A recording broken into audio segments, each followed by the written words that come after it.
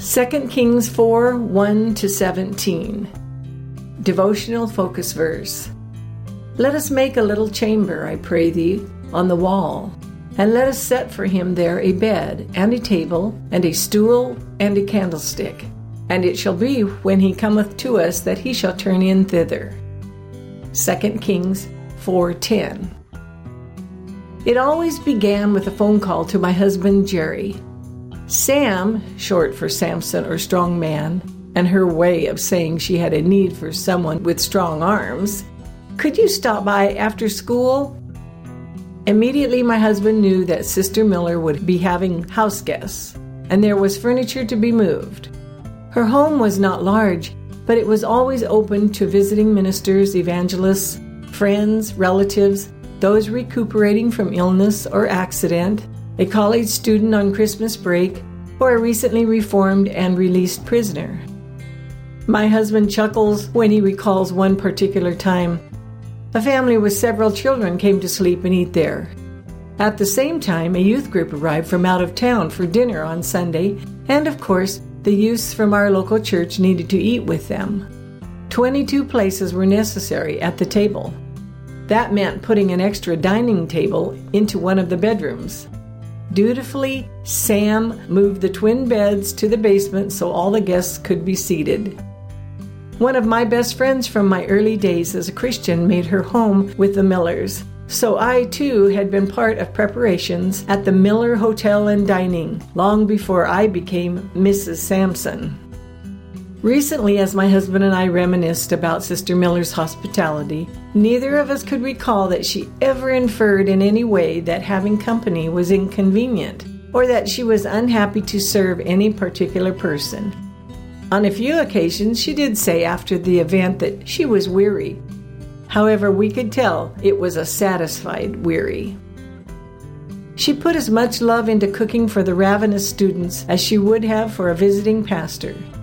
She wanted her home to be very clean, the beds to be comfortable, and the food to be healthy and plenteous.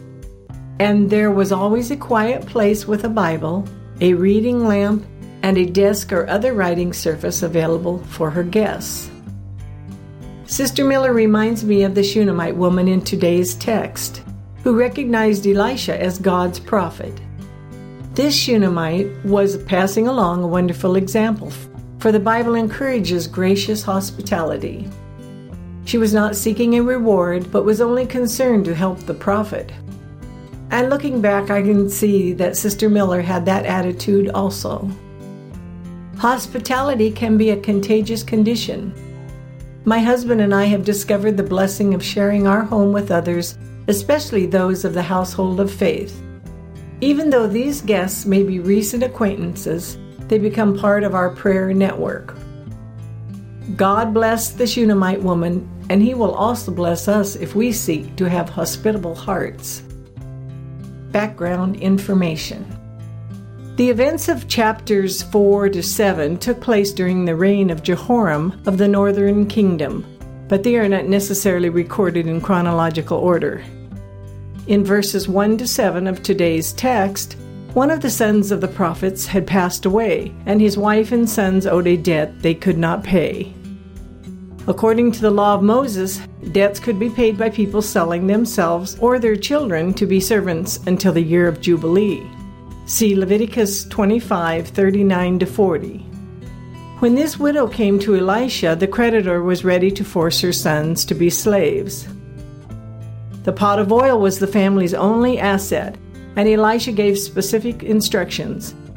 They were to borrow many containers. When they had collected the vessels, they were told to shut the door, and in the privacy of their home, God performed the miracle. The widow and her sons exemplified obedience and faith, and with the sale of the oil, they paid their debt and had money left for living expenses. The second incident, recorded in verses 8-17, took place in Shunem, a village of the tribe of Issachar. It overlooked the valley of Jezreel, with Mount Carmel approximately 15 miles to the west. The village was nearly midway between the prophet Elisha's home in Abel-Meholah and Mount Carmel, where he went to pray and meditate. Consequently, Elisha was frequently in this area. The woman in this portion of text was prominent socially and enjoyed some wealth. She provided Elisha food when he passed through the town, and then perceived that a private room on the roof of her home would be helpful to him. Her generous hospitality was without selfish motivation, but she was rewarded in a way that was completely unexpected to her.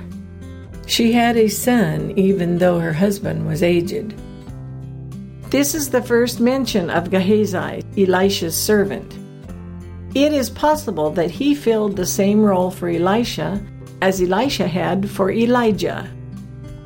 Conclusion.